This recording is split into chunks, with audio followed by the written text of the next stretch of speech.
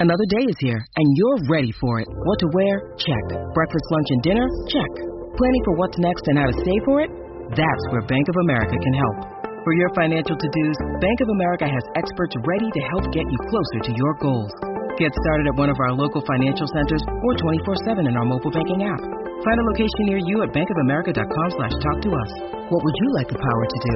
Mobile banking requires downloading the app and is only available for select devices. Message and data rates may apply. Bank of America N.A., member FDIC. When you need mealtime inspiration, it's worth shopping Kroger, where you'll find over 30,000 mouth-watering choices that excite your inner foodie. And no matter what tasty choice you make, you'll enjoy our everyday low prices, plus extra ways to save, like digital coupons worth over $600 each week. You can also save up to $1 off per gallon at the pump with fuel points. More savings and more inspiring flavors make shopping Kroger worth it every time. Kroger, fresh for everyone. Fuel restrictions apply. With threats to our nation waiting around every corner, adaptability is more important than ever. When conditions change without notice, quick strategic thinking is crucial. And with obstacles consistently impending, determination is essential in overcoming them. It's this willingness, decisiveness, and resilience that sets Marines apart. With our fighting spirit, we don't just fight battles, we win them. Marines are the constant our nation counts on to fight the unknown. And through adaptable problem solving, we do just that. Learn more at marines.com. I'm Franny Benali, and you're listening to In That Number. Then they lift one over the top for Danny Ings. He's in the box. Oh, onto his left foot. Brilliant. Oh, it's a fantastic goal from Danny Ings. He's done it again.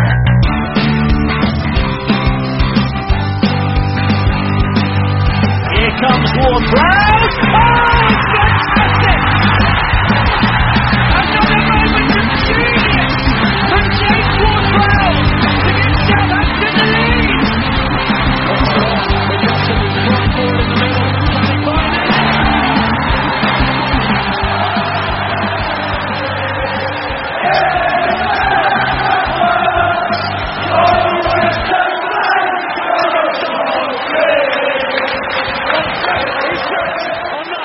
Hello and thank you for listening to In That Number. I am your host Ray Hunt. You can find me on Twitter at RayHunt84. My co-host Kevin Milverton at Moscow Mush. You can follow the show at Number Podcast. Subscribe, rate, review. Find us on Facebook, Instagram, and if you would like to drop us a line, send us an email to inthatnumberpodcast@gmail.com. On with the show.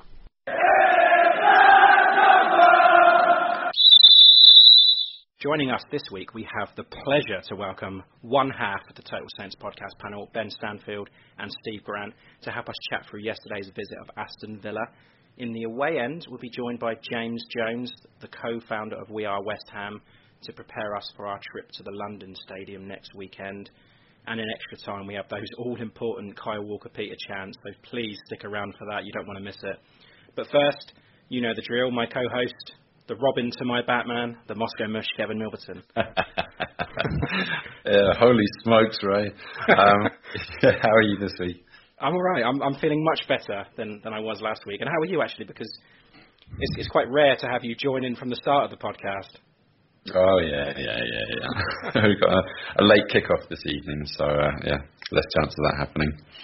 That's good. Have you been busy this week? Yeah, I've been fairly busy with work, and today I've got the middle of the day off, and I got asked to go climbing with a friend, so I went and did that. It's the first time I've ever done it. How did that go? It was interesting, but my arms are absolutely fucked. It's good that we got a bank holiday tomorrow, because I don't think I'm going to be doing much. Bank holiday, eh? Okay, so what's the weather like in Moscow at the moment? It's been quite clement. It's as if spring's come, about a month or two early. But there was a bit of wet snow earlier today, but it's all melted. But no, it's quite nice to go out and walk about. And we get sunshine now. Something you don't see in December and January. Well, it's February. Yeah, but it doesn't feel like it. I'm a little bit more organised this week, because I was ill last week, wasn't I? So I'm feeling much better. But it has been half term, so I've been kind of like run down again. But it is what it is. Good to hear it. Right then, now that the support act is introduced, let's bring in the main event. We have some proper podcast legends joining us today. We've got Ben Stanfield and Steve Grant from the brilliant Total Saints podcast. A very, very warm welcome to In That Number, guys. Thank you for joining us today. No worries. How you doing? Yeah, not too bad. Not too bad. It's been a good weekend. It has been a very good weekend. Yeah. I mean, we don't get many of these. Obviously, Saints winning, Pompey losing. Yep. Bournemouth getting absolutely screwed by VAR. I mean, who did not find that hilarious when they thought they'd scored and yet they end up going back down the other end to face a penalty. The best thing about it, Steve, was that Sean Dyche was adamant that it was a clear penalty, yet didn't think anything about Ben Mees last week, which was it's almost as if everybody within football is a massive hypocrite. And I mean, Dyche is arguably one of the worst for it. Yeah. Constantly goes on about, he's got this weird sort of moral high ground thing about players diving. The only players who were throwing themselves to the floor last week were Burnley players. That is very true. And yet didn't want to bring up that his moral crusade last week. Strangely enough, I did like our cover of the programme. Yesterday. Oh yes, that was brilliant. Nice a 5-star rating from Sean Dyche, which I thought was an excellent touch. You got the quote, magic, I love it. Yeah. 5 stars. I'm not quite sure whether that was Sean Dyche or Glenn Delacour speaking there. Basically sounded exactly the same voice there. That was very strange. I did enjoy it, but the only thing apart me, I was thinking, well, yeah, we got 5 stars, but he's got 6 points off us this season, so he's probably not that bothered. That is true. But there we go. Yeah, our record against them is just bafflingly weird. Just like our record against Villa is bafflingly brilliant. Strange one. It's odd because historically in my mind we'd always had a rubbish record against Villa, particularly away, and yet we've won the last 3 trips there, I think now, and I mean obviously some of the home games have been pretty comfortable, sort of comprehensive wins as well. We obviously had the 4-1, our first win back in the top flight in 2012, the 6-1 with the Marnie hat trick. And I mean yesterday, let's face it, I mean that should have been 5 or 6. It was just so embarrassingly one-sided. Do you know what, Steve? You've kind of pissed all over my stats here. I was going to say, it sounds like we've done the podcast already, really. I think we're done. Yeah. Go for a fun. I had all this written down, but I don't need to say this now. But yes. Good. All right, it was good to catch up, guys, anyway. I know I've said this before, but that 100 episode that you had, it was such a great evening that I was so proud, so glad to be part of it at the Five Rivers. You put on such a great show. And it was great to see how a real podcast is produced.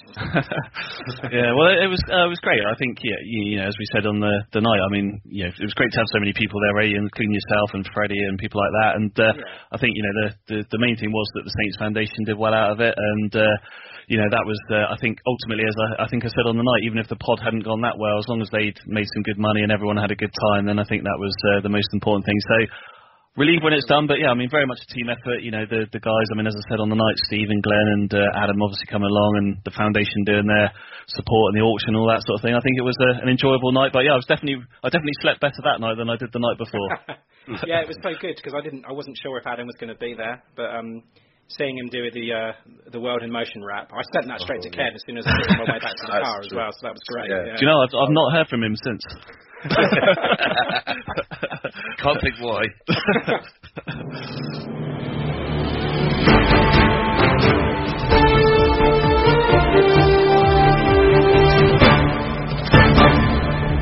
This is ITN In That Number News. Okay, so ITN News. Now, you all must be aware of Charlie Austin was in hot water with the FA over his Twitter comments, which is... I think he's been warned since now, hasn't he? I don't think he's been formally charged, but he's been criticising Saints fans and using some very colourful language, stating that basically we're shit fans and that we don't get behind the team enough when we need a boost. I mean, yes, he should be rising above this as a professional and a role model, but do you think he has a point in this? A little bit, but it's one of those things where you kind of just keep it to yourself. It's unnecessary. And the only thing it's going to do is wind people up. And he knows full well that that's the case. It was like Champions League final where he posted that photo of him wearing the Liverpool shirt. Yeah, yeah. You know it's going to piss everybody off, and yet he still goes and does it. I mean, he's a guy that clearly just doesn't give a shit. which is fine. I've got no problem with that. But then don't go get in the arse when people call you out on being a dickhead. It's if you're going to act a dickhead, expect people to call you a dickhead. That's the long and short of it. And he seems to think that everything he's done is fine. It's like, well, okay, well that's your lookout, but people ain't gonna sort of take it lying down, are they? That's absolutely. I mean, I'm taking it from Charlie Austin's point of view. I mean, fans do get on certain players' backs quite frequently. I remember a few seasons ago in Redmond, when he wasn't quite as popular as he is now, he copped lots of flack, undeservedly so, in my opinion. Yeah. But are we too critical of these certain players? I mean, could this be the reason for our woeful home form? Maybe I don't think it helps, certainly getting on certain players' backs. But then, I mean, you kind of go back through every single season that all of us have been Saints fans. You can guarantee there is probably one player that gets singled out for particular abuse from sections of the fans, and whether it's right, whether that's rightly or wrongly. There's always been someone. It's not. I don't think that's necessarily a new thing. And in previous years, we've had a very good home record. So I don't think it's necessarily a sort of cause and effect thing that we've been giving certain players a bit of stick for perceived underperformance, and all of a sudden we're rubbish at home. I think it's more nuanced than that, and I don't think it helps, certainly, but ultimately people have paid however much for their tickets, and to a point they're entitled to kind of have their view within reason, obviously. Absolutely, yeah. Ben, I saw an article in the week saying that it was asking whether Charlie Austin was our most hated ex-Saint, and I thought, hang on a sec, that's a little bit too harsh. I mean, I still have a soft spot for Charlie Austin. I mean, what he said was wrong, I agree, but I mean, I remember what he did last season with that winner against Arsenal and on his debut against Man United when he scored. I will always have that soft spot for Charlie Austin, but what he said was wrong. But is he the most hated ex-Saint? I mean, is that too much? I'd say there's a good couple of dozen in front of him, I would have thought, in terms of that, the Lovrens and the Lallana's of the world. But, I mean, I wouldn't say I have a soft spot for Charlie Austin. I think, he came in and he did okay. Arguably he's best remembered for a park life outburst, and an edit of that than he is for anything on the pitch. But, I think from... obviously we talked to lots of people in and around the club. You guys do the same, and I think there was quite a few people that were probably pleased to see him go. I think, in terms of his attitude and his arrogance and things like that. And I mean, I guess as a professional footballer, I mean, you're right. There is a line, and I think as fans we have to appreciate. And you only have to see what's happened to certain celebrities over the last couple of weeks. Very sad situations and that sort of thing, where the pressure builds up on these people. But I think you have to try and ignore it. And the fact, as Steve said there, he posts this. It's nice to have an opportunity to swear for a change, but it's not. He posts this shit, and then basically, he deletes it straight afterwards because I think he realises what he's done. But for me, he's always been bitter, I think, since he got kicked out of the club. He's done so many interviews, Talk Sport, Stan Collymore, where he was talking about, he had Mark Hughes took him aside and he said that, none of these have got any bollocks, implying that he did have and all that sort of thing, and speaking about Hasenhüttl not wanting to talk to him and putting him in under 23. So I think, we talk about players living in other players' heads rent-free and all that sort of thing. I think he's still got a bitter pill to swallow over Saints, but, he needs to move on. I think fans need to move on. Going back to your original question, Ray, I think, there's numerous people that are in front of him in terms of most hated player, but I don't think he's one that will go down as a legend by any stretch of the imagination. Sure. And Kev, where do you stand on this? Yeah, I mean, he needs to get the fuck over himself, doesn't he? I mean, it just shows how bitter he is, and by taking all this person. He's always worn his heart on his sleeve, but by burning all those bridges and taking it out on the fans, just shows kind of how bitter he is, that he has taken that step down to the Championship. Well, the thing is, he's not even getting a game at West Brom. No, he's not, is he? He's been on the bench for the last couple of games, Maybe that's why he's got so much time to tweet. Possibly. But, I mean, the atmosphere of St Mary's, I heard them say on Match of the Day that the crowd's not easily pleased in St Mary's. I'll say the opposite is true. Give them anything to cheer about, and they're all behind it. But, if he's going to take it out on the fans, and then, when people start mentioning his children, start getting all rowdy, you can't start taking responses on Twitter personally. To be fair as well, Kev, from what I saw of it, and I may be wrong here, so let me know if I was, but I think the guy that mentioned his children had only said it in terms of, that's a club that has provided for you and your family. Yeah, that's right. It wasn't like he said anything aggressive or abusive, and there's certainly no place for that sort of thing. But, he then turned it around to say, fuck the club type thing. I'm the one that looked after my family, So I think that's where the child situation got, no one was calling his children out or anything like that. But, I think it's all a bit of a storm in a teacup. It's a typical footballer, more legs than brain cells. And, as Kev said, we just need to move on, really. Yeah. I mean, yeah, you're right. He doesn't help himself. It's the equivalent of flopping your wedding tackle into a lion's mouth and flicking his love spuds with a wet towel. But, Interesting analogy, yeah. But, yeah, I mean, that's it. That's all we want to say about Charlie Austin. And also, Kev, I want to talk to you about Shane Long. Yeah. He was to be included in Mick McCarthy's Republic of Ireland squad. He has since been omitted. Do you think, he's not going to be playing in that playoff against Slovakia next month. Are you gutted about that, or do you want all his commitments to Southampton?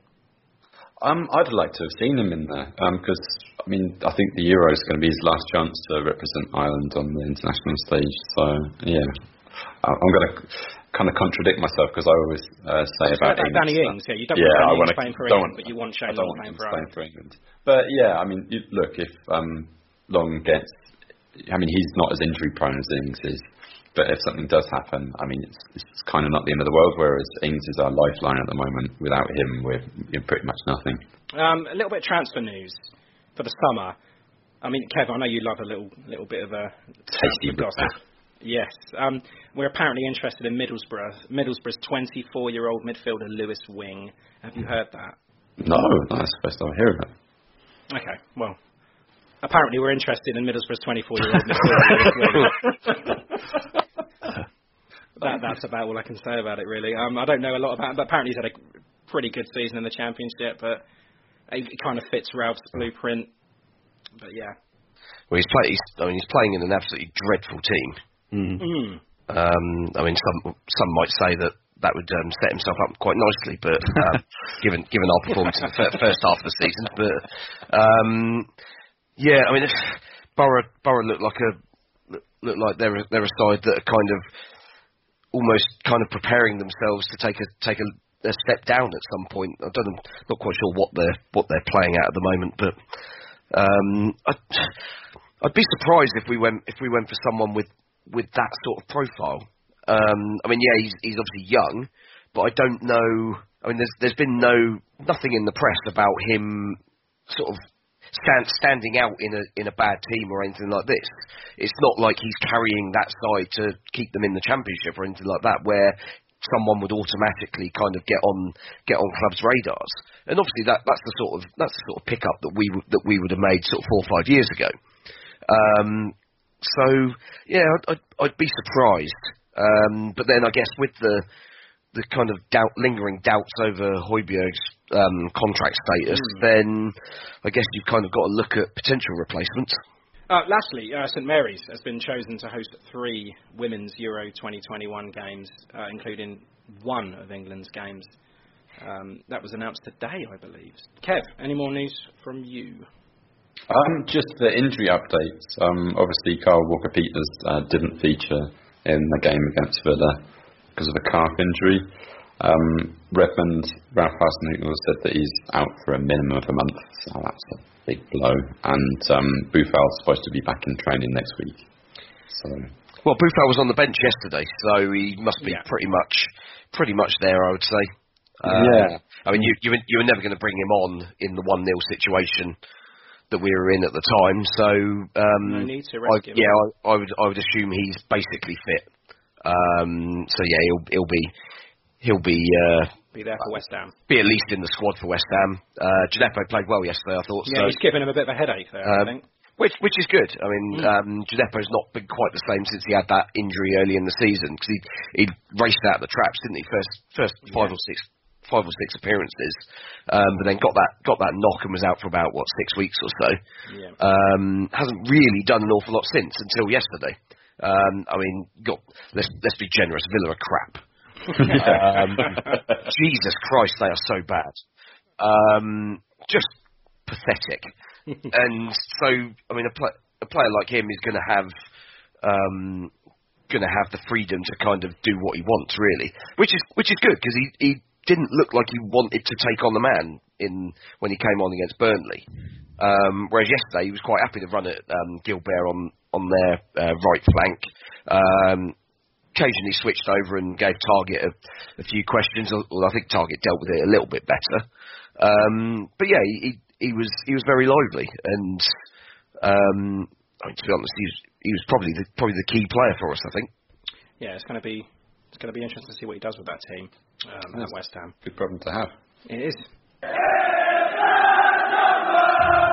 Hi, I'm Matt Le Tissier, and thank you for listening to In That Number. Okay, on to the game yesterday. So, going into this one, home form, of course, not great, having only picked up 11 points, conceded 30 goals in 13 games, the most by a top-flight side since Ipswich in 1963. But safe in the knowledge that our record against Villa is not that bad at all, as you already said, Steve. Villa winless in 7 matches in all competitions dating back to December 2013. And their poor record would continue against us as we saw them off comfortably 2-0 with goals from Shane Long and Stuart Armstrong and a clean sheet.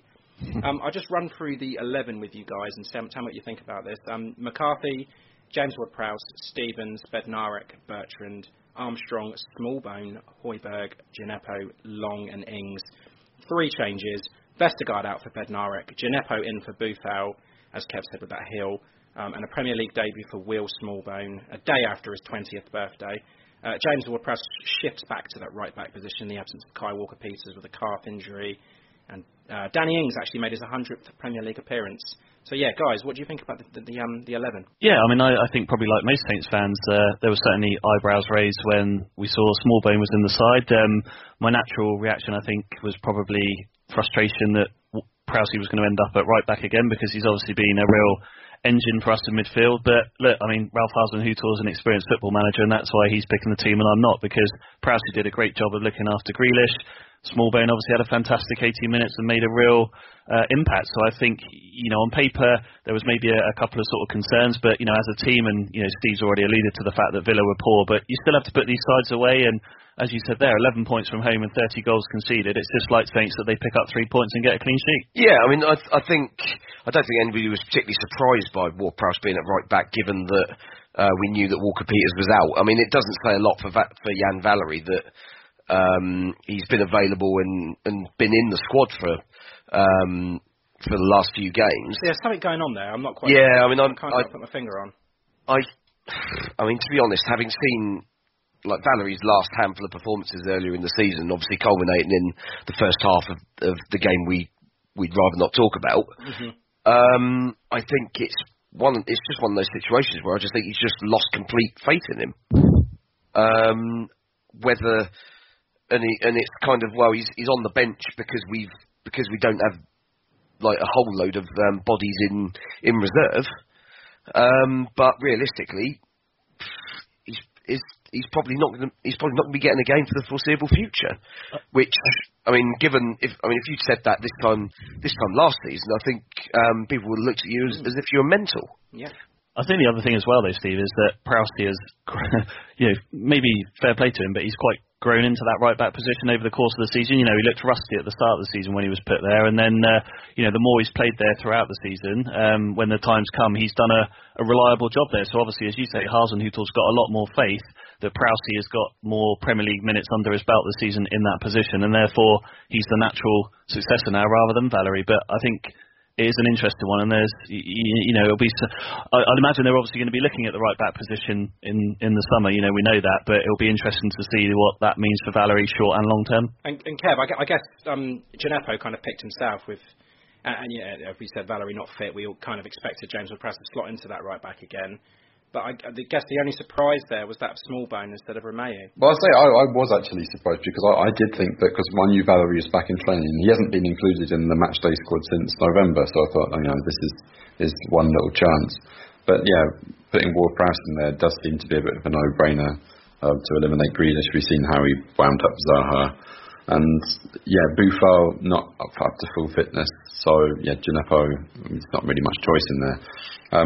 Smallbone, there were. I think Ralph was asked why he included Smallbone in the squad, and he said because he's good, and he definitely proved that yesterday. He did. Guys, did you see this? The decision to put Smallbone in. Was it a gain for Smallbone or a loss for Romeu?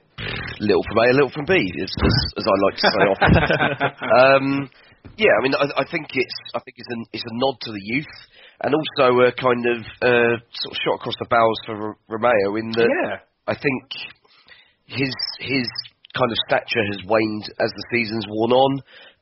I didn't think he was anything special the year he won Player of the Year. He kind of won it by default, I thought. But there are certain situations where he proves very useful, and coming off the bench with 10-15 minutes to go when we're 1-0 up, I think was absolutely perfect. But I'm not. Yeah, I think he gets caught out of position far too often for the system that we play, and it doesn't give the back four enough protection. That's basically it was shipping goals left, right, and centre. Yeah, and I was just going to say, Steve, I thought it was interesting that Hasenhüttl said after the game that, you know, he likes Smallbone, he doesn't take many touches, he's quick with possession, you know, totally the opposite of Romeu. And I imagine he probably looked at that sort of game, Ray, and thought, well, we want to be taking the game to Villa, you know, and if you bring someone like Romeu in who's got the experience, you know, he's been there and done it, but is he more defensive, and does that then invite them to sort of come on to Saints a bit more than you maybe want? Whereas Smallbone's probably got nothing to lose, and it was a risky because it was a big game, and arguably you could have called it a 6-pointer to a certain extent. So it was a big call, but I think it's paid off, and the players come out of it full of confidence. The manager's obviously got a sort of another feather in his cap. So yeah, I mean it all turned out well in the end. I'm glad you said that, Ben, because actually it got written down here. I mean, maybe he wanted to tack, just go all out at Villa, and Romeu simply wasn't the player to do that. And then there was always the option to bring him on if we needed to, just put maybe a 5-man midfield and short up at the end. But obviously his decision has paid off. Bench, Gunn, Vestergaard, Adams, Romeu, Boufal, Obafemi and Valerie. Right, start of the game yesterday. A pretty frenetic start from us. Clear that we were going to go for it. Wanted to get the early lead. Yeah, I had to pretty much reassess my score prediction straight away. Because we just went out flying. It was just attack after attack after attack. It didn't take long before there was a goal, and I thought, Jesus, it could be 4-5-6-0 easily. Yeah, I think it was one of those games where you look at Villa's record, both sort of generally this season and particularly away from home, and it's bad. Kind of on a level of bad compared to us at home. So I think when you're in that situation, and I mean, let's face it, we're still not great defensively, despite having improved things from earlier in the season. I think kind of it's one of those you just got to kind of fight fire with fire, and you know that Villa are gonna try and be a little bit attack minded, because that's the only way they've got to play. They know they're not going to be able to stick 10 men behind the ball and just feed it to Grealish. Although, I mean, obviously they just did the latter part from an attacking sense, but they can't just sit back and defend. They're not good enough to do it. So they were always going to come out and leave space for us to get in, either down the flanks or through the channels. And yeah, I mean, there was so much space. It was kind of almost embarrassing at times, and Pepe Reina kept them in it in the first half with 2 good saves. Obviously Smallbone hit the post with a deflection. Yeah. Long scores with his bollocks,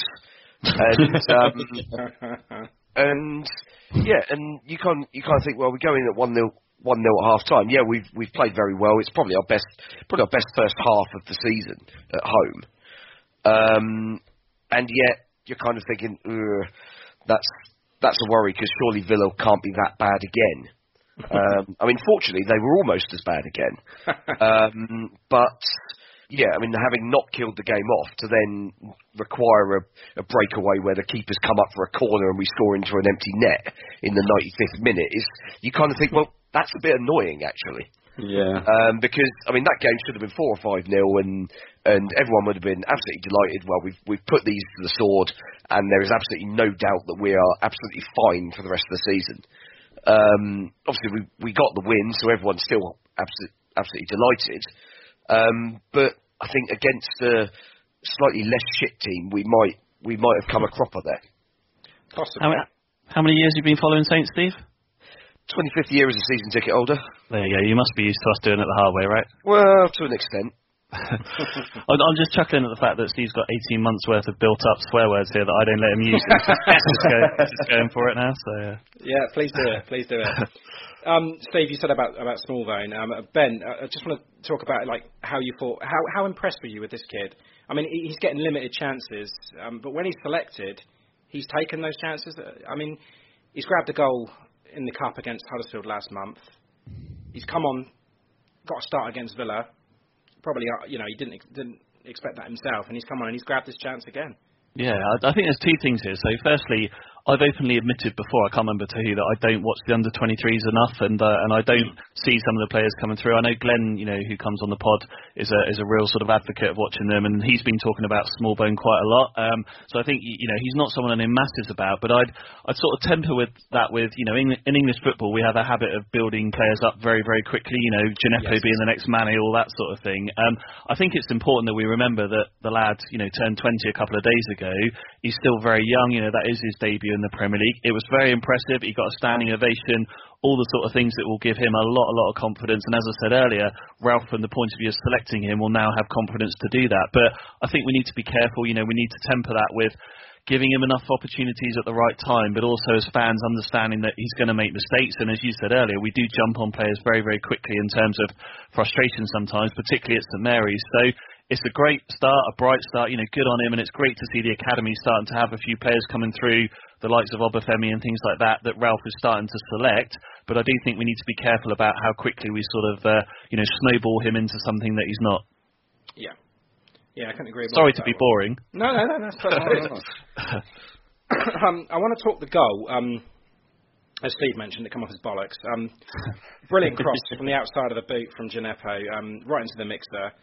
Yeah, kind of just like humped it in, didn't he? And then Match of the Day said it come off his six-pack. I thought it come off his 6 inches, if I'm being honest.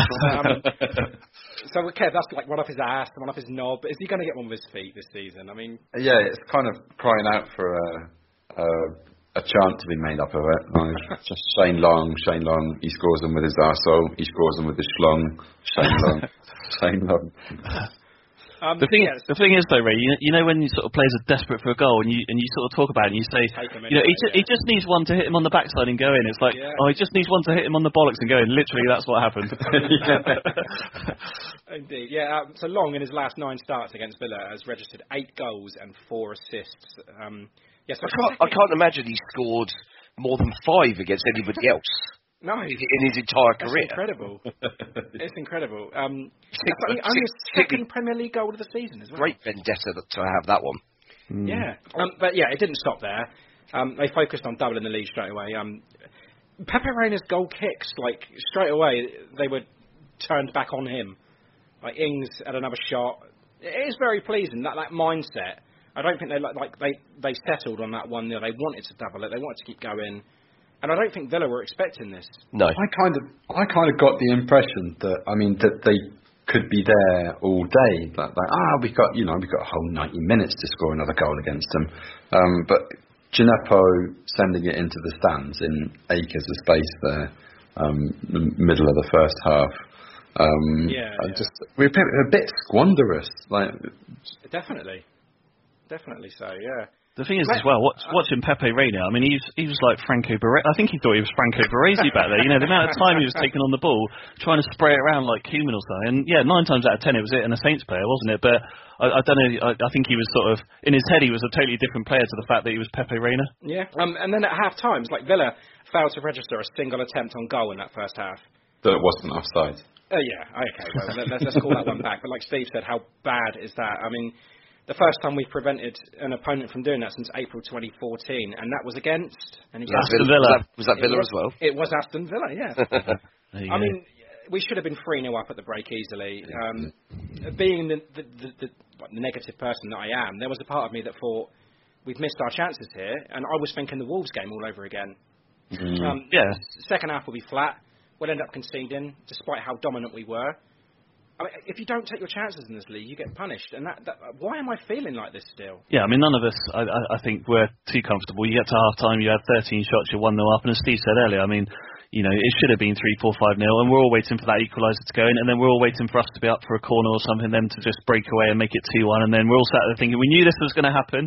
But yeah, I mean, I think it's probably a sign of maybe it was our day, alongside the fact that, as Steve said at the start, Villa clearly lacking confidence, and it was interesting watching them. Maybe they have one eye on next week's cup final, but as their manager said, going to get absolutely. And as their manager said, I mean, lots of them have now played themselves out of the team rather than playing themselves into the team. Who else are you going to pick? Well, yeah, I don't know. I mean, he's spouting absolute nonsense there, because they don't have a big squad. They've not got they've not got strength in no depth, but there's no backup there that's of the same quality as the players they have got on the pitch. So I don't see him making many changes next Sunday. And yeah, I mean, they're going to get absolutely battered unless City decide that we'll declare it 2-0 and not embarrass them. I can't honestly see that happening. But then that'll be 10 minutes into the game. So maybe get one of Shane Long's six packs and just sit back and enjoy the ride. And the consolation as well, because I'm so crap at keeping up with these things, but even by losing the cup final, they won't get into Europe now, so they haven't even got that, right? They won't, no. That's right. You are correct. Yeah. Højbjerg in this game I thought was fantastic. I've criticised him in the last few weeks, Kev, as you know, but I mean, obviously James Ward-Prowse plays a big part in this, but Grealish didn't get into the game. He looked frustrated throughout. And there was that moment when he tried to take it round, and Højbjerg takes the ball off of him, runs it upfield, gives it to Long. He runs into the space, and there was a cross, and Højbjerg does that brilliant, left-footed volley. Brilliant effort. Such a difficult technique. I think I tried that last week, and I skied it. It was embarrassing, but yeah. Brilliant effort there. And then they made the changes. I say Long and Ings off for Obafemi and Adams. Do you think Adams should have come on a little bit earlier? Difficult to tell.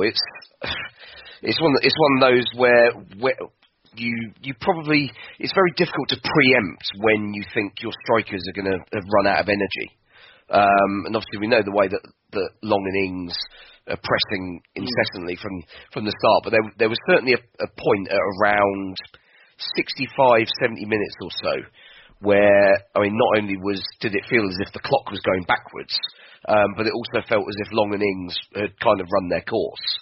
And it was then going to be a case of, right, okay, well, he's going to take at least one of these two off at some point in the next few minutes. I mean, it took, 73 minutes, I think they came on? 73 minutes, yeah. So that was a little bit later than I was expecting, but, I mean, it was probably about right.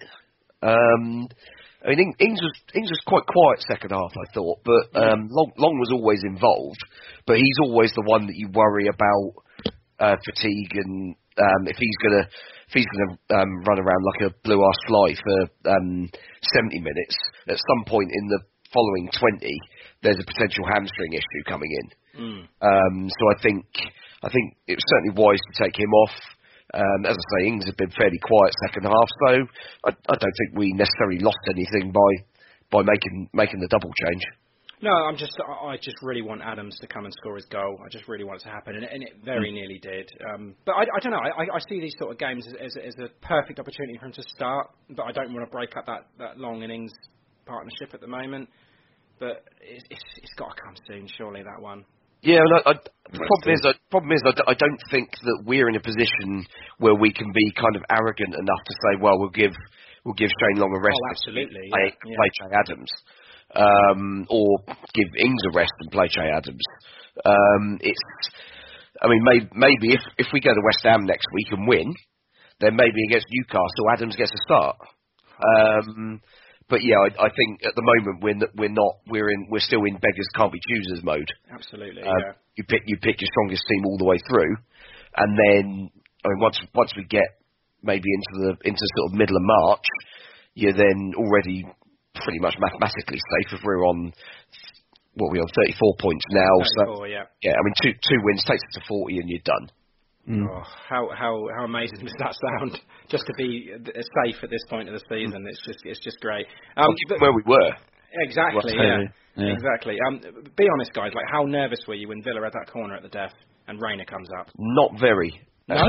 No. I always think when the keeper comes up, I mean, Rayner's not a tall goalkeeper either. He's not. And he went 37.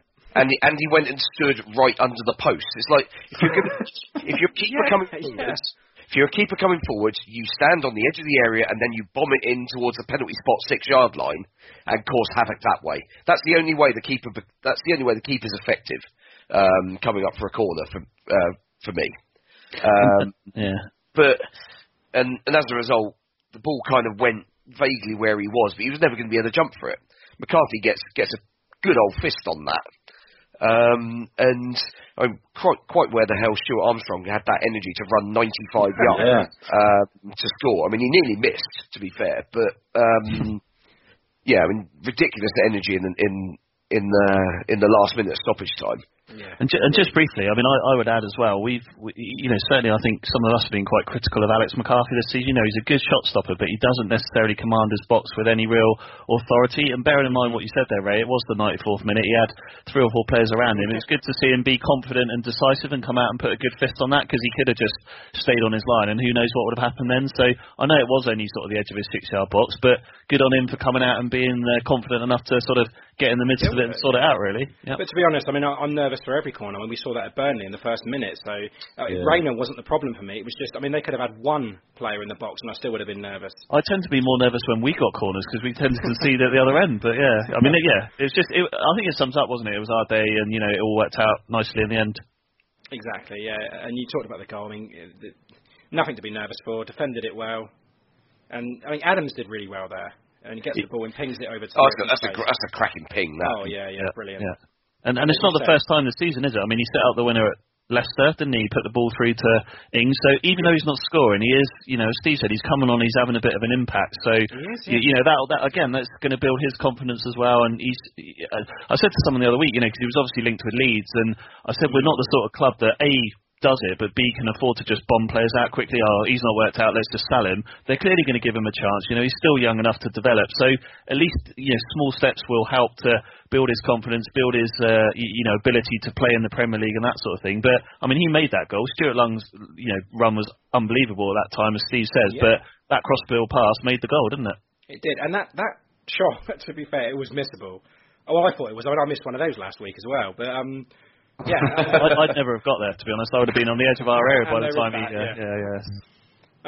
but that was it, 2-0, fantastic, massive. Good ice hockey goal. Indeed it was, Kev, good. Home win, clean sheet, another big step towards Premier League survival, great team effort, and Ralph held it as a perfect win, so that's good enough for me. So that's 10 points off the drop zone now, level on points with Arsenal before they played Everton today. I don't even know how that game's going. Arsenal won 3-2. Oh, okay, so not level with Arsenal now. But Newcastle, of course, lost again, so we've pulled to a 3-point lead over them. Stay 12th, 34 points. Guys, I'll start with you, Ben. Thoughts on Djenepo this week?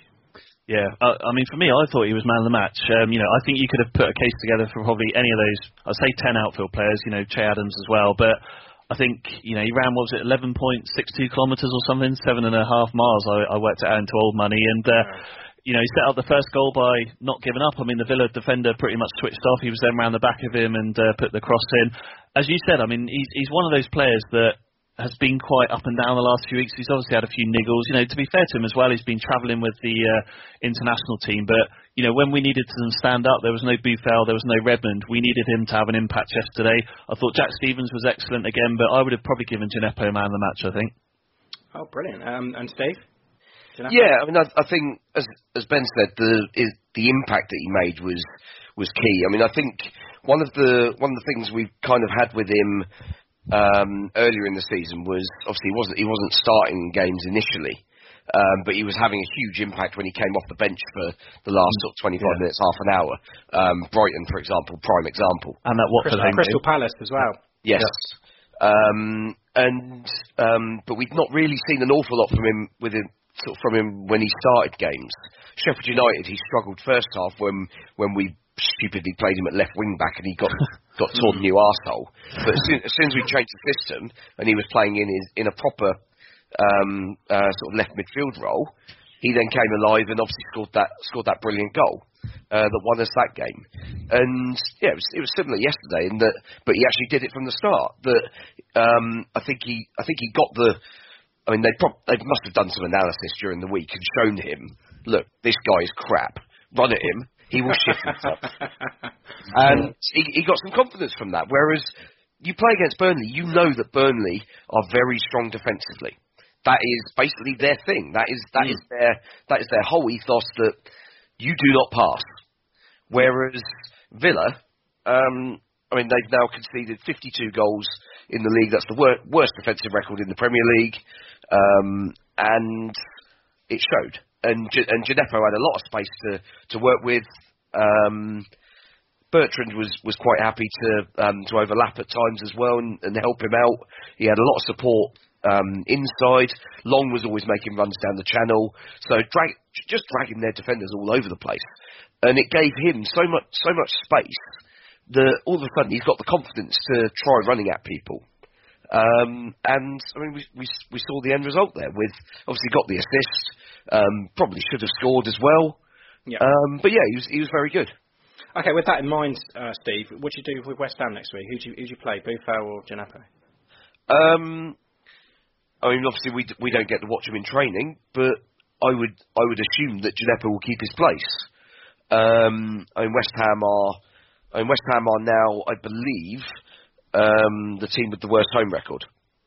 Yes. Yep, it's not. Yep, we are now third from bottom in the home league table. No, sorry, just looked it up. West Ham are above Norwich on goal difference. But they've both got 12 points from 13 games at home. So I think we go into that game, assuming Walker Peters is fit. Then I think the only change is him coming in for Smallbone. Yeah.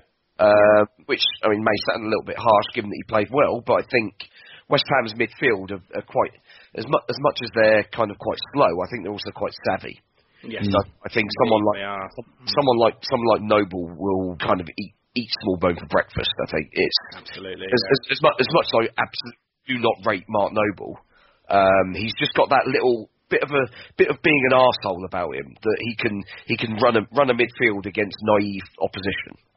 And I think that's the sort of situation where him up against Ward-Prowse could be quite fun. Yes, we said that in our West Ham preview actually about them two. Could be quite a tense one.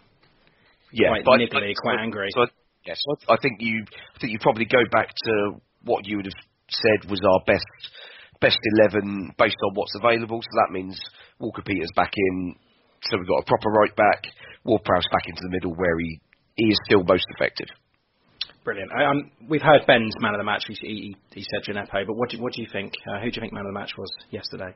Ooh, difficult one.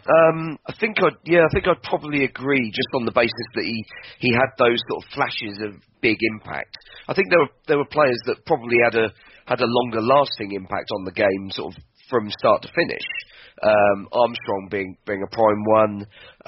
Ward-Prowse at right back was excellent as well. And Stevens as well was very good, and he's a player that I mean I'd pretty much written off. Yeah, me too. Back in sort of March of last year, so to see him as kind of the leader of our defence, as the sort of big organiser. I think from a technical perspective, I still think he lacks quite a lot, but you need an organiser, and Bednarek clearly isn't that player. He's just a good defender, for the most part. Stevens is the guy that is yelling at people and telling them where to go, and he reads the game without being able to read his own game, if you see what I mean. Yeah. Which I mean is part of his own problem, I think, in that he does lose concentration every now and again, but he's able to organise other people who at times will then cover for him. So I think you kind of get a win-win in that scenario now.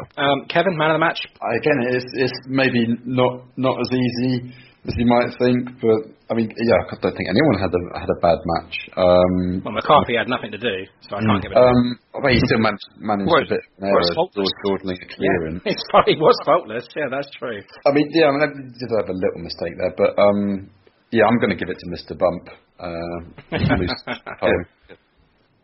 Yeah, I thought he was blistering, especially after I sort of laid into him last time you did. he played. But yeah, for the whole 90 minutes, I thought he was brilliant, and yeah, that blistering pace. I mean, maybe slight criticism that in front of goal, when he gets a chance, he does manage to blast it into the stands. But yeah, I think my faith's been renewed in him. But you say about faith being renewed. On that basis, I'm going to go with Højbjerg for me, because I think he's done everything you expect him to do and more. I think he kept Grealish quiet and frustrated all game. I think he broke down so much. Bags of energy, lovely little volley. It was just a proper captain's performance, I think. So I'm going to give it to Højbjerg. Fair play. And he worked well with Smallbone there in the midfield. Yeah. Guys, before we let you go, let's get the real issues out of the way and let's get our game. I haven't got a name for this one either, Kev. Maybe we should sort that one out. But it's just who has played for both. Okay, so West Ham and Saints. I'm going to tell you the years that they played, and you're going to tell me which player it is. It's going to be fastest finger on the button, as it were. Steve will be so good at these things. Well, this is good. So, okay, so we go to the first one. Okay, Neil Ruddock. I'm just going to pour myself. Actually, do you know what? I've got like 6-7 names here, and Neil Ruddock is not one of them. So I'm sorry. Well, there goes mine, I guess. Right, carry on. Okay, so 1991, West Ham. Saints, 91 to 95, and then back to West Ham, 95 to 98. Richard Hall. It wasn't. Oh God, Jesus, struggling. Northern Ireland. Oh, Ian Dowie. Ian Dowie. That's Ben. That's 1-0 to Ben. Kev, you're going to keep score. What? He played for him before. Yeah, 91 at West Ham, 91 to 95 at Saints, and then back to West Ham, 95-98. Every day's a school day. It is indeed. Okay, the second one. Saints, 2005 to 2006. And then West Ham, 2007 to 10. Nigel Quasi. It was. It's 2-0. Wow. God, I hated him. I thought you meant me then. Just the epitome of how god awful we were under Redknapp. That he was captain.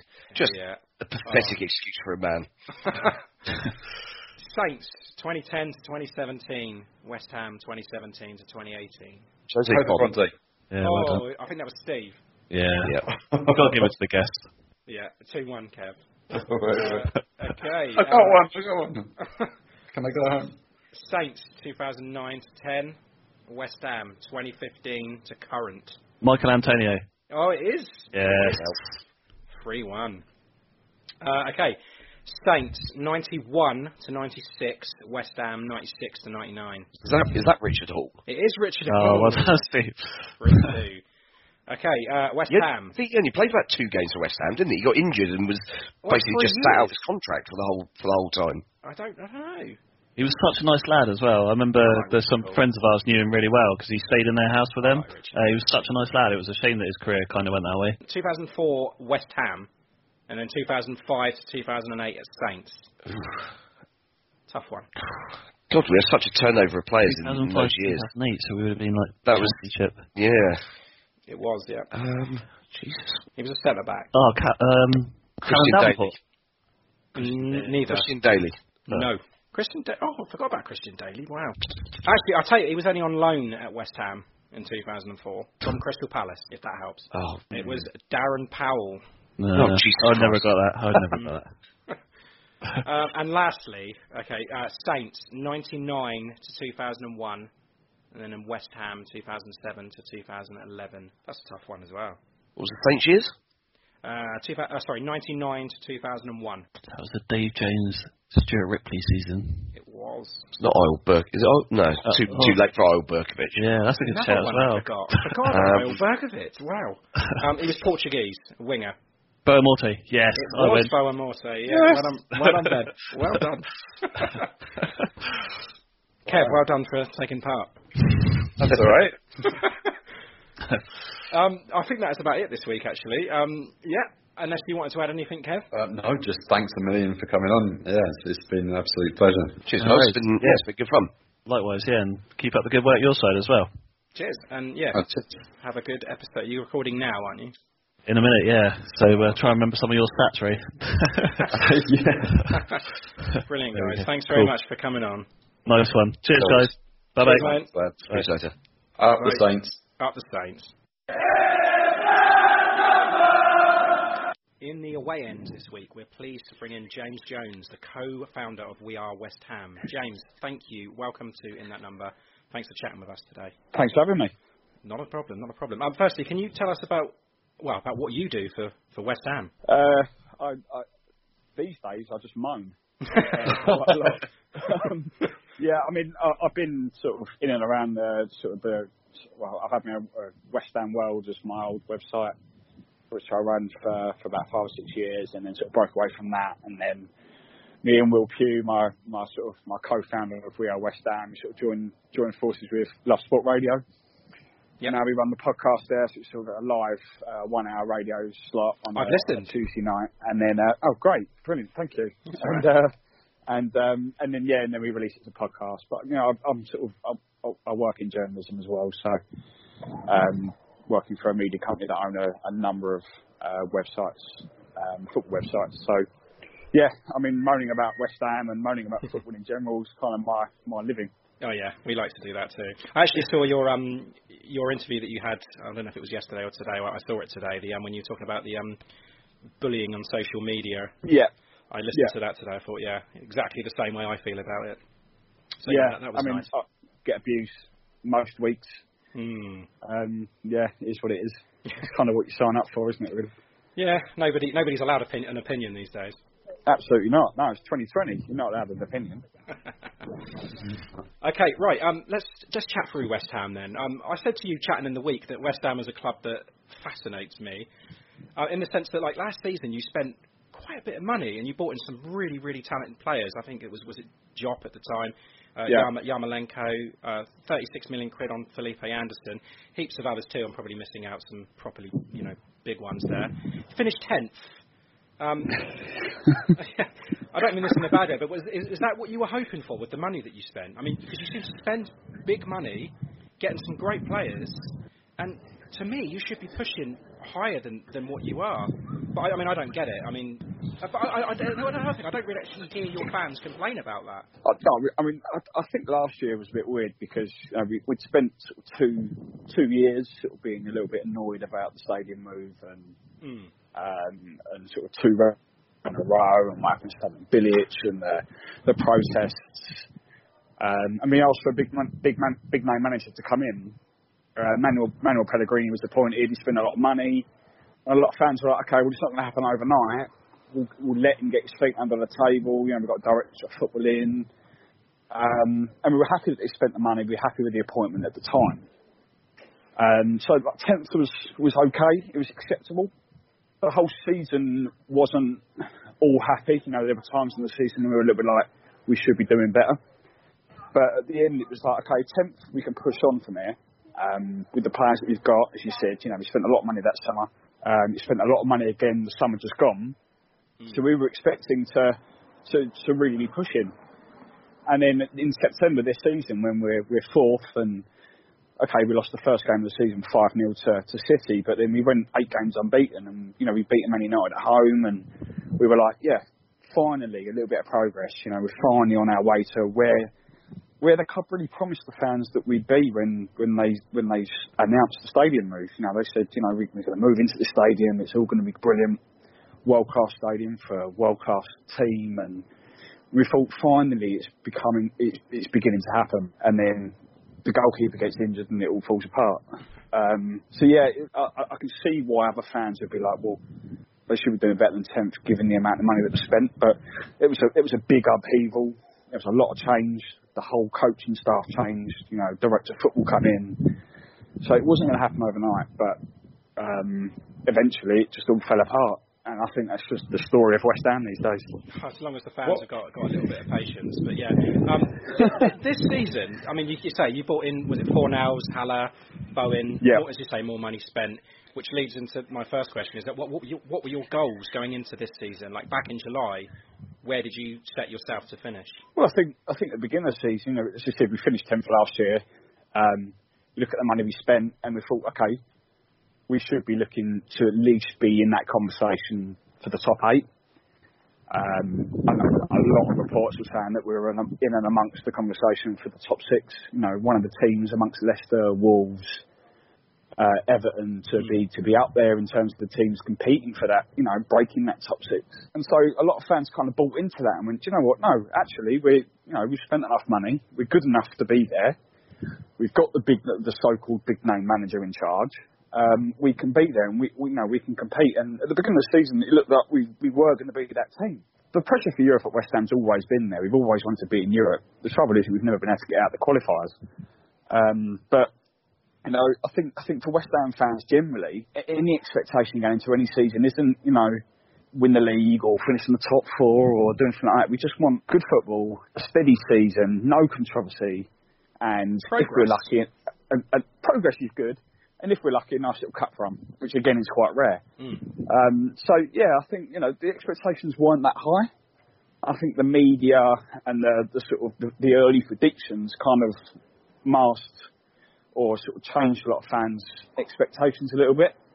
But I think another mid-table finish wouldn't have been that unacceptable, really. What did you think of Pellegrini as a manager? I thought it was a good appointment at the beginning. All the fans were calling for a big-name manager after Moyes was let go the first time, and after everything that was promised when we moved into that stadium. And you hear about the promises that we were made with that stadium quite a lot over this call, but we were promised a world-class team, world-class manager and a world-class stadium, so we finally got a Premier League winning manager.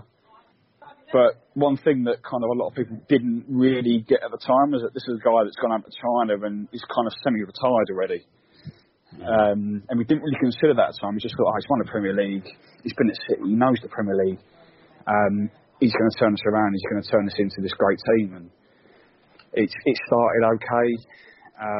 But in the end, I think tactically he wasn't great. He bought these players that some were injury prone like Jack Wilshere, some were rubbish like Carlos Sanchez, and other players he just sort of couldn't really fit into a good enough system. And I think eventually it all caught up with him, and I think part of that was down to the fact, I can't say for definite, but he's been over to China for 18 months or whatever it was, semi-retired over there, made a bomb, come back for one last hurrah in the Premier League, and it didn't really work out for him, and it didn't really work out for us either, so we're kind of back to square one. What was the kind of straw that broke the Camel's back with Pellegrini then? I think it was just the situation that we were poor. Poor run of results, I guess.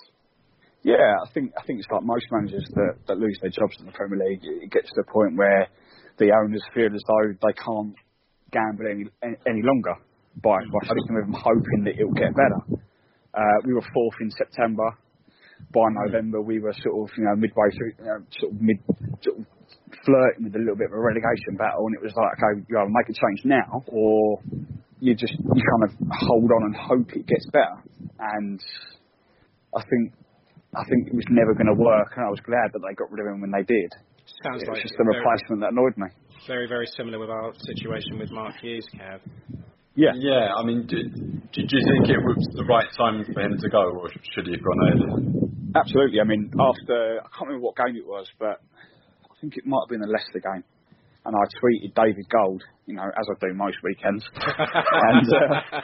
and said, like, I think word for word, it was, Dave, you got sacking, mate.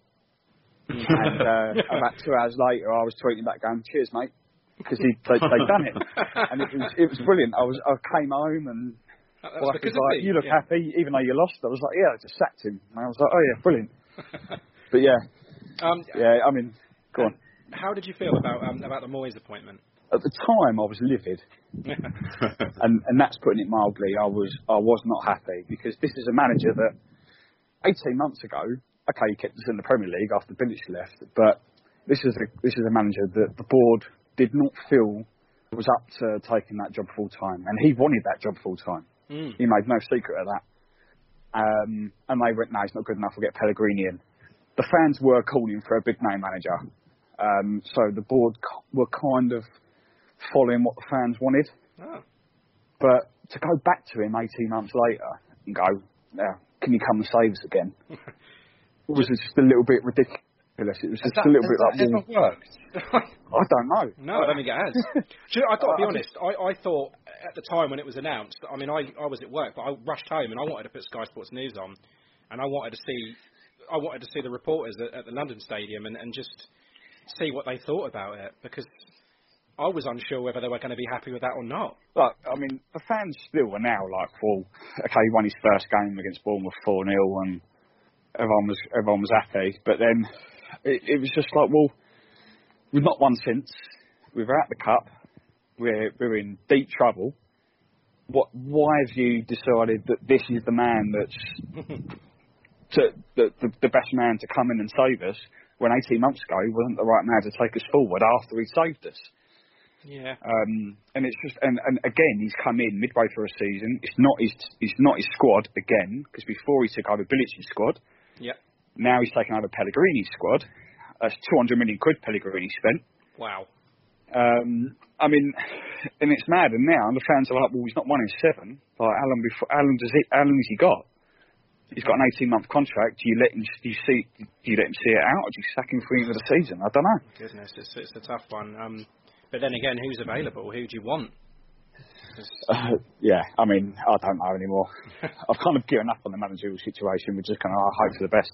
All right, well, let's turn it round to something positive. Let's hear some standout performers for you this season. Who are you happy with? Hang on. I've had all day to think about this, and I still don't know. It's got to be Felipe Anderson. Now, Kev, we went to that West Ham game last year, didn't we, at St Mary's? And Felipe Anderson just torched us then. And oh my God, they got themselves a player here.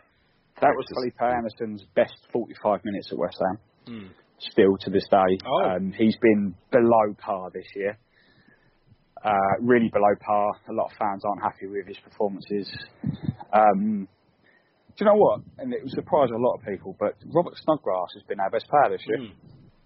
Oh. He's been absolute, and this is a player that when he arrived at the club, the fans did not want him there. They washed their hands of him straight away, because he came in on the back of Dimitri Payet leaving and all of that, and he was there to replace him. And then he was sent out on loan for a year at Villa, but he's come back. And Robert Snodgrass, one of the best professionals I think we've ever had at the football club for a start, but a great, he just works hard, and I can't remember the last time he had a bad game. Played up front last night, didn't he? From what I saw, looking at the team. Kind of. Yeah, he's like a number 10. Okay, yeah. But yeah, I mean, he's been brilliant this year. I speak to most West Ham fans. They'll have him down as player of the season at the club at the moment, which is mad, given that 3 years ago they didn't even want him anywhere near the club. So fair play to him. He's probably been our best player. Well, hope for David Moyes yet then. And yeah, underperforming players for you, if you can narrow it down. I've been thinking about this all day. I mean, all of them have been underperforming, bar Snodgrass. But the one that really surprises me is Vinicius Diop. Now he arrived last 2 summers ago, and you know, he had Jose Mourinho after he bossed Man United when we beat them last year, and Mourinho saying, you know, fair play to the scout that found him, he's a monster. And everyone was going, oh God, you know, now Mourinho said that, everyone's going to be circling, everyone's going to be 60 million quid, he's going to go. And you know, everyone thought, oh, we've got a bit of a bargain here, 20 million quid from Toulouse, you know, he's going to be a great player. He's only 21, 22. But this year he's been a bit out of sorts, you know, he messed up for one of the goals against Brighton last weekend. And he's not been as solid, as reliable, as safe as he was last year. I don't know whether that's just because maybe the pressure's come down on him. You know, a lot of pressure on young shoulders after Mourinho bigs him up in the press. I don't know, but he's been the one player I've been quite surprised hasn't been as good or as consistent as last season. I just wanted to ask about your January transfer window. Did you have any expectations going into it, and how do you feel how it's behind you? I think the main expectations for West Ham fans in January was bring a central midfielder in, which they did. Thomas Souček looks like he could be quite a good addition. A bit early to really say, given that one of his games has been away at Man City. But we also desperately needed a right back. Ryan Fredericks is injury prone. He got injured again last night. It looks like he's dislocated his shoulder. And our other right back is Pablo Zabaleta, who's like 58 and on his last legs. And it's like we desperately need a right back. We need a right back because Fredericks is going to get injured again. You know, some fans will even say that Fredericks probably isn't quite up to where we should be. But they didn't do that, and instead they did a very, very good bit of business and brought Jared Bowen in. I thought that was a fantastic signing. You know, the guy scored 55 goals in 2.5 seasons in the Championship. I think in those games he only started 8 up front, so scoring goals from out wide like that was a good signing. But you know, you've got nothing to lose against City away, and what do you do? Starts him on the bench, brings him on with 10 minutes to go. So classic noise. It was an okay January, but it could have been better. Yeah. Right, we're going to the game. The game that's next weekend. Back in December, you came to St Mary's and provided our only blemish in that festive period. You won 1-0. So it's not the first last time. away win, isn't it? Yeah. Not the first time that a team's come to St Mary's to stick one on us. It won't be the last either, I'm sure. But what sort of game can we expect this time around? And, you know, be honest with this one. Are your fans kind of like circling this one and thinking, yeah, we should be getting all points here? I'll be honest and say yes. Yeah. Given, you know, we've got Liverpool away on Monday night coming. On the back of City away, and then I think after you guys at home, we've got Tottenham away, we've got Man United away, Chelsea at home. So we've got some really Wolves at home as well, which is always a tough game. So you know we've got a real tough run of fixtures, but right in the middle of that is Southampton at home, and I think a lot of fans, me included, are going right. This is not one that perhaps we should be winning, but one we have to win. And I think, you know, we were here 2 years ago, again, when Moyes was in charge, when we were in a relegation battle. Moyes had come in and we were playing you guys at home. I think we beat you 3-0. And it's exactly the same situation. You know, we desperately need a win. You know, we've got a very, you know, no disrespect, we've got a winnable game. But it's whether the mindset is there with the players. And, you know, I think it's going to be a tense game. I don't think it was 3-0 to either side. I think it's going to be very, very tense because both sides need the points. Oh, I don't think we'll be scoring 3 goals for the rest of the season at home. So don't worry about that. You've got Danny Ings banging goals in for fun. Yeah, away from home, maybe. I mean, is it going to be a dirty one, do you think? Yeah, potentially. It might be a case of who can do a dirty over James Ward-Prowse and Mark Noble. That'll be it. Oh, I'd love to see it. I'm paying ticket prices to see that. Yeah, I mean, are there any weaknesses in your team that we could exploit? All of them. On a serious note, set pieces, definitely. That happens to be our strong point. Well, there you go then. So he won that one 3-0. Yeah, I think he was taking the piss. If you watch the City game, I don't know if you did watch it on Monday night. I watched a little bit. Yeah. Wednesday night. Forwards, yeah. Like City's first goal, they've looked to call in near post. Rodri's just nodded it to the back post. We've got no one on the posts, so obviously it just goes in the back of the net. That doesn't always happen. We had a player on the post against Burnley last week, and it still didn't work. Yeah, I mean, I get that, but we just, you know, when you don't even put someone on the post, you know, you haven't got the chance of clearing it, and you know, we made mistakes against Brighton when we were 3-1 up, cruising with 10 minutes to go, and we still draw a 3-0, and that was at home. I mean, defensively, we've not been great, and it kind of goes back to, you know, Issa Diop not being the player that he was last season. I don't think any manager this season, whether it's Pellegrini or Moyes, has kind of really settled on a back, like sort of a centre-back pairing. Diop kind of tends to be the mainstay, but then it's a toss-up between Balbuena and Ogbonna. And the fact that our right and left back or wing backs, or whatever you want to call them this season, sometimes they're injured, sometimes they're not. You've got Zabaleta in there sometimes where he's like, you know, half on the beach. We just don't really have a solid defence. And you're relying on a 21-year-old Declan Rice to protect it, who is a great player, but is still very, very inexperienced. So, yeah, it's going to exploit us. Just aim for the defence. Okay.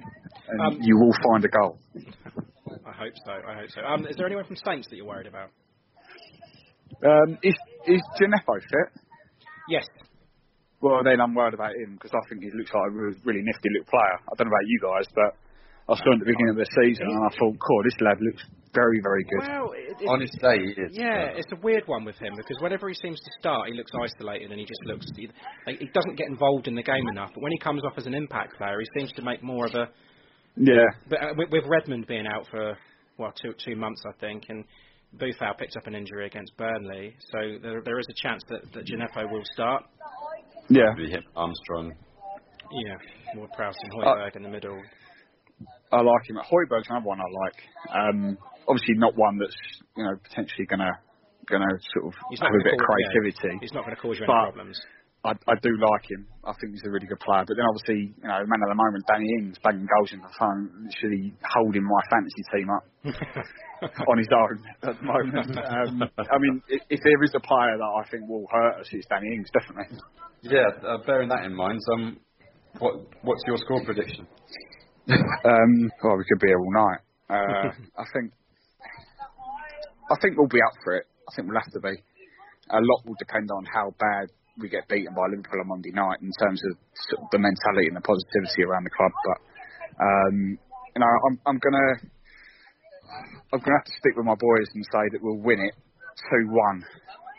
Okay. After everything you said. After everything I've said. You've got to back your own team. You've got to back your own team. Always got to do it. Yeah. And what about you, Kevin? Well, yeah. Well, if we're going that way, you've got to back your own team. I think we're going to lose 6, 7, no. Nice.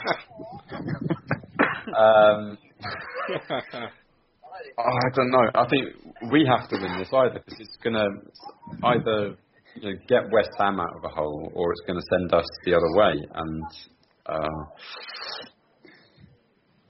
I think we're going to slip up either against Villa or against West Ham. But or both. No, I think we're still. Yeah, maybe. Oh wait. I don't know. Fuck it. We're going to win 3-1. Do it. Nice. Okay. I'm gonna go 2-1 Saints. I think we're just going to edge it. 2-1. Fair enough. I wouldn't be surprised. Their own form's rubbish at the moment. So yeah, fair play. Yeah. If you could pick one Saints player to have in your current West Ham setup, who are you taking? Given that you got a goal scorer and we haven't, Danny Ings.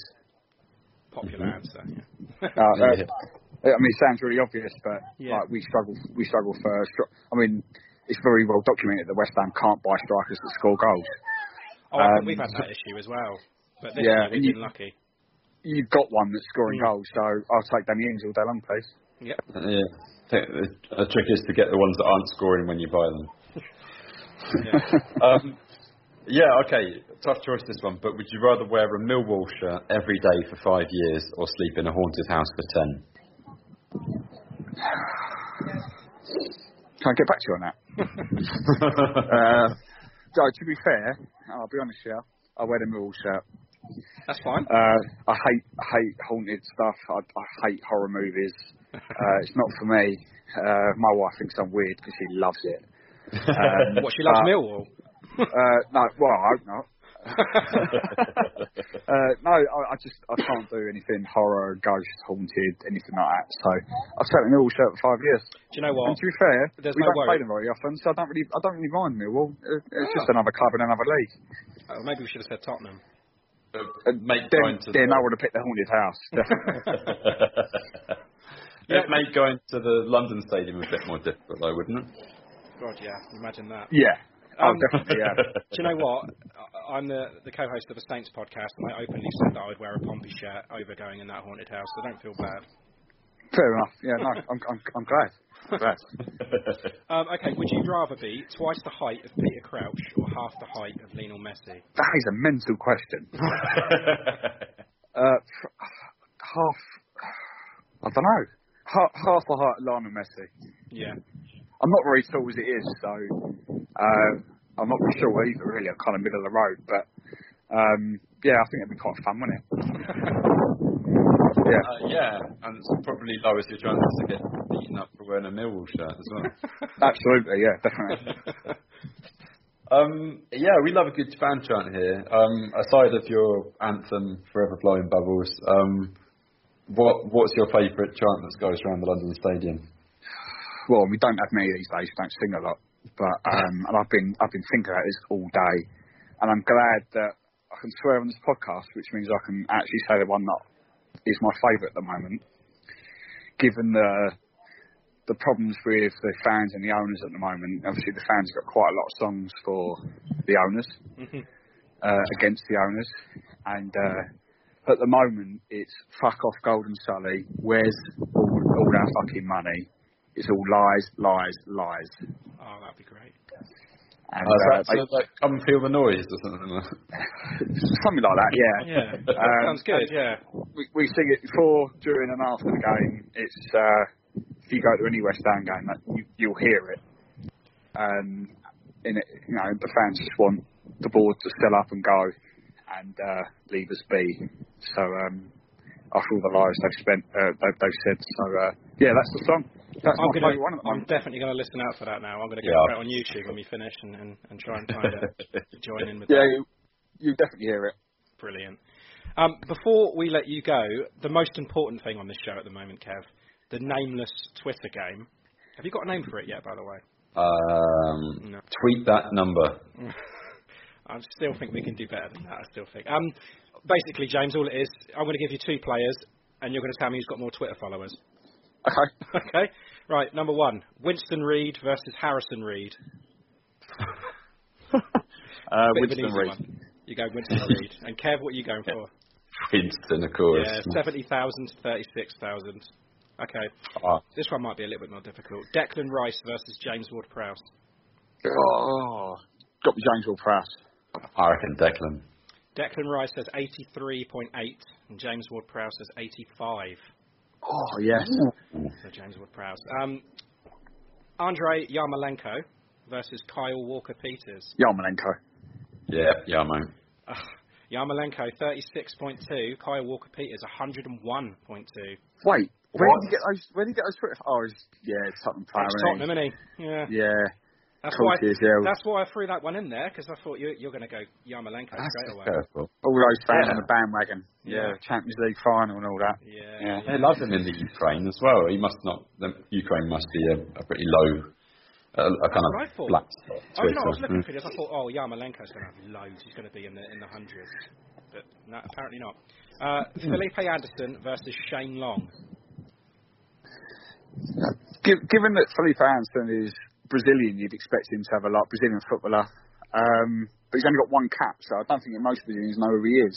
So, I'm Shane Long. I'll say Shane Long as well. Felipe Anderson 166.1. Shane Long 150.3. So it's Felipe Anderson.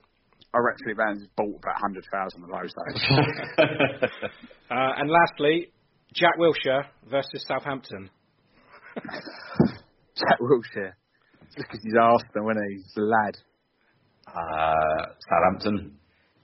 Southampton have 1.1 million. Jack Wilshere has 3.7. 3.7 million people follow him. Yeah.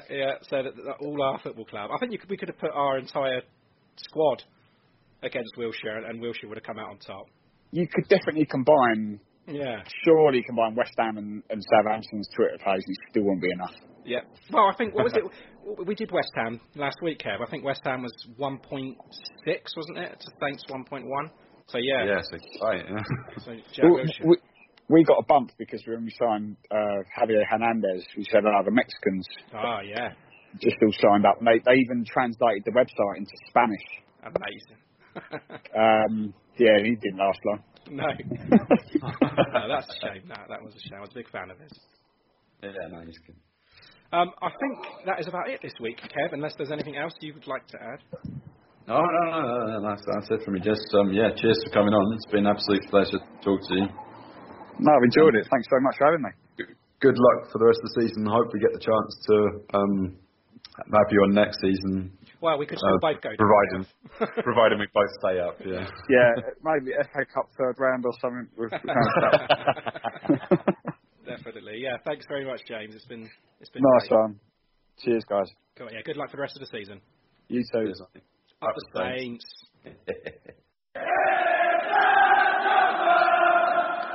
Welcome back to the Extra Time segment. So we'll start off as usual with predictions. Kevin, predictions. What's going on with these predictions? Like, last 2 weeks, we've been completely ridiculous. It's just, we both went for a 1-1. Yeah. I'm kind of glad to be wrong on that one. Yeah. Yeah, I'm glad to be wrong. But that's the good thing about being a pessimist. You can, you can't fail to be... But right up to the 95th minute, you were thinking, like, oh, Jesus, I'm not going to be right, am I? Yeah, that's the thing. I was thinking that, but But anyway, we both went 1-1. No points scored, so it was 51-39 to you still. Super 6, we had 2 rounds, obviously, because of the midweek games. Round 43 was won by Stuart White with 19 points. And Stuart White actually jumped into the lead at that point with 340 points. And round 44 was from Saturday's game, and that was won by Michael Etheridge on 14 points. And Stuart White actually hangs on to the lead now. 3-point lead on 353. So, well done, Stuart. Fantasy football, Kevin, if you must. Yeah, I mean, I'll start as usual with my team, and I've had an absolute fucking shocker this week. But really? 27 points so far. And I kicked your ass, mate. I kicked your ass. Most of that is Jimenez, who actually scored today. You kicked my ass, but I thought I actually watched that Leicester City game yesterday, and when Schmeichel saved that penalty, I thought, Ray, lucky bastard. He must have surely taken Schmeichel off the bench and gotten those 12 points, but... No, I didn't, but I did think about it. I mean, it wasn't as if it was like a decision that, it wasn't like I just left him. I actually thought about it and thought, okay, Brighton, I got the easier option there. I could stick Matt Ryan in goal. I've got Kasper Schmeichel playing against Man City. I'll take Schmeichel out because he's going to let in a few. But then Schmeichel saves a penalty and scores quite a few points. But a mistake on that point. But with that mistake, Kev, I still managed to kick your ass. Yeah, absolutely. Mostly through Martial, Jimenez, Wan-Bissaka keeping the Jimenez captain, I might add. Yeah, I've got Jimenez as captain as well. Oh, okay. But thanks to VAR, Wan-Bissaka clean sheet, lovely. Yeah. I mean that kind of, it doesn't lift you quite off the bottom yet of our podcasters league. Is Ben Stanfield like second from bottom now, or is Freddie like jumped completely up? No, Ben Stanfield's in 5th. Freddie's in 3rd now. He's jumped right because he was bottom of the league a couple of weeks ago. Yeah, he's coming for me. He's got 28 points this week, so he's probably going to. But he's got a few Liverpool players to come in. Got to play, yeah. But yeah, you've broken your rule of not having any Liverpool players in your team, and you've brought in Van Dijk. You said that about 6 months ago, Kev. I'll say it again. All right. Well, I put it this way: I could either just stick by my my morals and have no Liverpool players completely, or am I going to want to win this league? And I decided to want to, at least jump up the league a little bit, and I picked Van Dijk. That's all I've got, isn't it, Van Dijk? Yeah. That's not that choice. I picked Van Dijk because he's next Saint. I mean, I could have picked quite a few of them, to be fair, but I mean... but yeah, in that number podcast league, it's still Stephen Culloch at the top, but Lucy's roaring up into 2nd now. How Che-Yoon Believers only 30 points this week, but that was enough to take 2nd position off of Jamie Thorpe's yes indeed. Who had the most points this week in that number? It's difficult to say because the game week's not up yet. Liverpool play West Ham on Monday night. Yeah, I think most people have got at least one Liverpool player. So that's a tough one, mate. I did quite well though, didn't I? Yeah, I think you're definitely going to be up there. Okay. I thought I had a good week, apart from Schmeichel and Matt Ryan. Matt Markstone's had a good week. 39 so far. Well done, Matt. Yeah, that pretty much wraps it up for the Fantasy Premier League. Okay, right now, those, you know what's coming, those all-important Kyle Walker-Peters songs. Have you got yours this week, Kevin? I have. Last time I said that I had about an idea and a half. Yes. Yeah, I think I'm ready. Okay.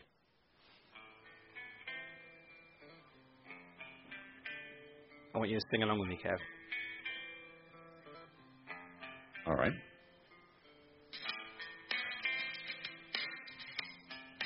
30 seconds.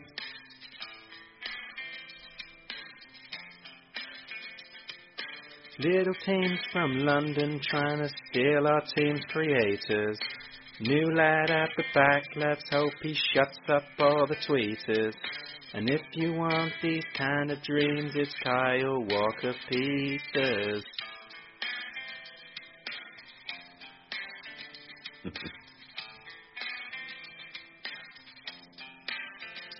On the fringe of the Spurs team, he missed out by millimeters.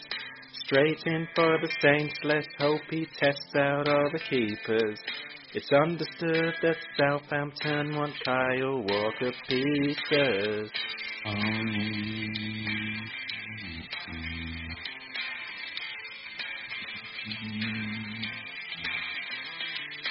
Pay Levy extremely well and he'll be yours for ages. But we know Saints and we know Gale, we can't afford his wages. He's no heavyweight. He's only 5'8". We've got Kyle Walker-Peters. We've got Kyle Walker-Peters. Dream of Kyle Walker-Peters. That's going to be sang on the Northern. There you go. Yeah. All right. But I had the bridge and the chorus this time. Yeah. No, but yeah, that is epic. I think you definitely set the standard because after that I couldn't just wheel out my little two-liner stunt. He needs a proper ballad, really, doesn't he? So my half idea had to be fleshed out into an entire song to keep up with that brilliance. But that was epic. Okay, Jesus. All right. So that's good. Yep. All right. Oh Jesus, this is quite a kind of cynical chant, but hey. I'm waking up on deadline day. I turn on Sky News and they say I'm reading all the transfer news. Yeah, nothing. It's breaking now that Yoshi's out and Cedric's off to the Arsenal. This is it. Our defence is shit. Whoa. But who's this lad over 5'8"? A right back Jose doesn't rate. Welcome in a new saint. In a new saint. Welcome in a new saint. Whoa. Oh. Kyle Walker-Peters. Kyle Walker-Peters. Whoa. Whoa. It's Kyle Walker-Peters. Kyle Walker-Peters. There you go. Yeah, I like that. Yeah. I had to sound miserable for it, otherwise it wouldn't work. You always sound miserable, Kev. Oh, I tell you, yeah. That was good. I like that. Yeah. I know we didn't sign him on deadline day, but still. But yeah, that was good, Kev. That was good. I think we should put this for a vote. I think maybe you should tweet it out and see who wins. Russian phrase this week, Kevin. Yes, yeah. Okay, so you're quite well versed in Russian swear words at the moment. And you know the word for cock? I forget. Hui. Oh, yeah, I know that. Yeah. Hui. Hui. Hui. Yeah, so that's a nice word to say, isn't it? Hui. And interestingly, the word for shoot, as in shoot at the goal, is score, like score a goal, is zabit. So if you're the imperative, if you're telling someone to score a goal, zabi. Zabi. So it's hui zabi. Hui zabi. Yeah. But interestingly, so yeah, cock and score a goal. If you put them together, means like fuck it, you don't have to do it. Hui zabi. But yeah, and that's exactly what Shane Long did yesterday. That's brilliant. Yeah, Huyem Zabil. Well, if you change it to if you change the instrumental, so it's Huyem Zabil. Huyem Zabil. That's like score it with your cock. I like it. Yeah. Good one this week, Kevin. Very good one this week. Definitely. Anyway, we have Stephen from St. Mary Stats on Instagram joining us, which should be, I'm really, really interested to hear this, actually, so it should be a good one. And, of course, we have the Golden Player of the Month for February to go through. So, Kevin, I put the goals up. The cock goal. Maybe we should put the cock goal in just as a... I don't know. We've got a lot of good goals this month, but anyway, put your polls up, and we'll vote on the player and goal of the month for February. Yes, I will do that. Okay. Until next week, up the Saints. Up the Saints.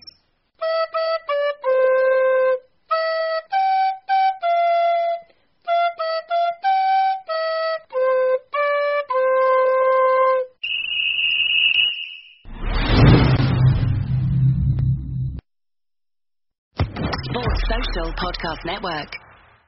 Hey guys, it is Ryan. I'm not sure if you know this about me, but I'm a bit of a fun fanatic when I can. I like to work, but I like fun too. It's a thing. And now the truth is out there. I can tell you about my favorite place to have fun. Chumba Casino. They have hundreds of social casino style games to choose from with new games released each week. You can play for free anytime, anywhere. And each day brings a new chance to collect daily bonuses. So join me in the fun. Sign up now at ChumbaCasino.com. No purchase necessary. VGW Group. Void where prohibited by law. See terms and conditions. 18+.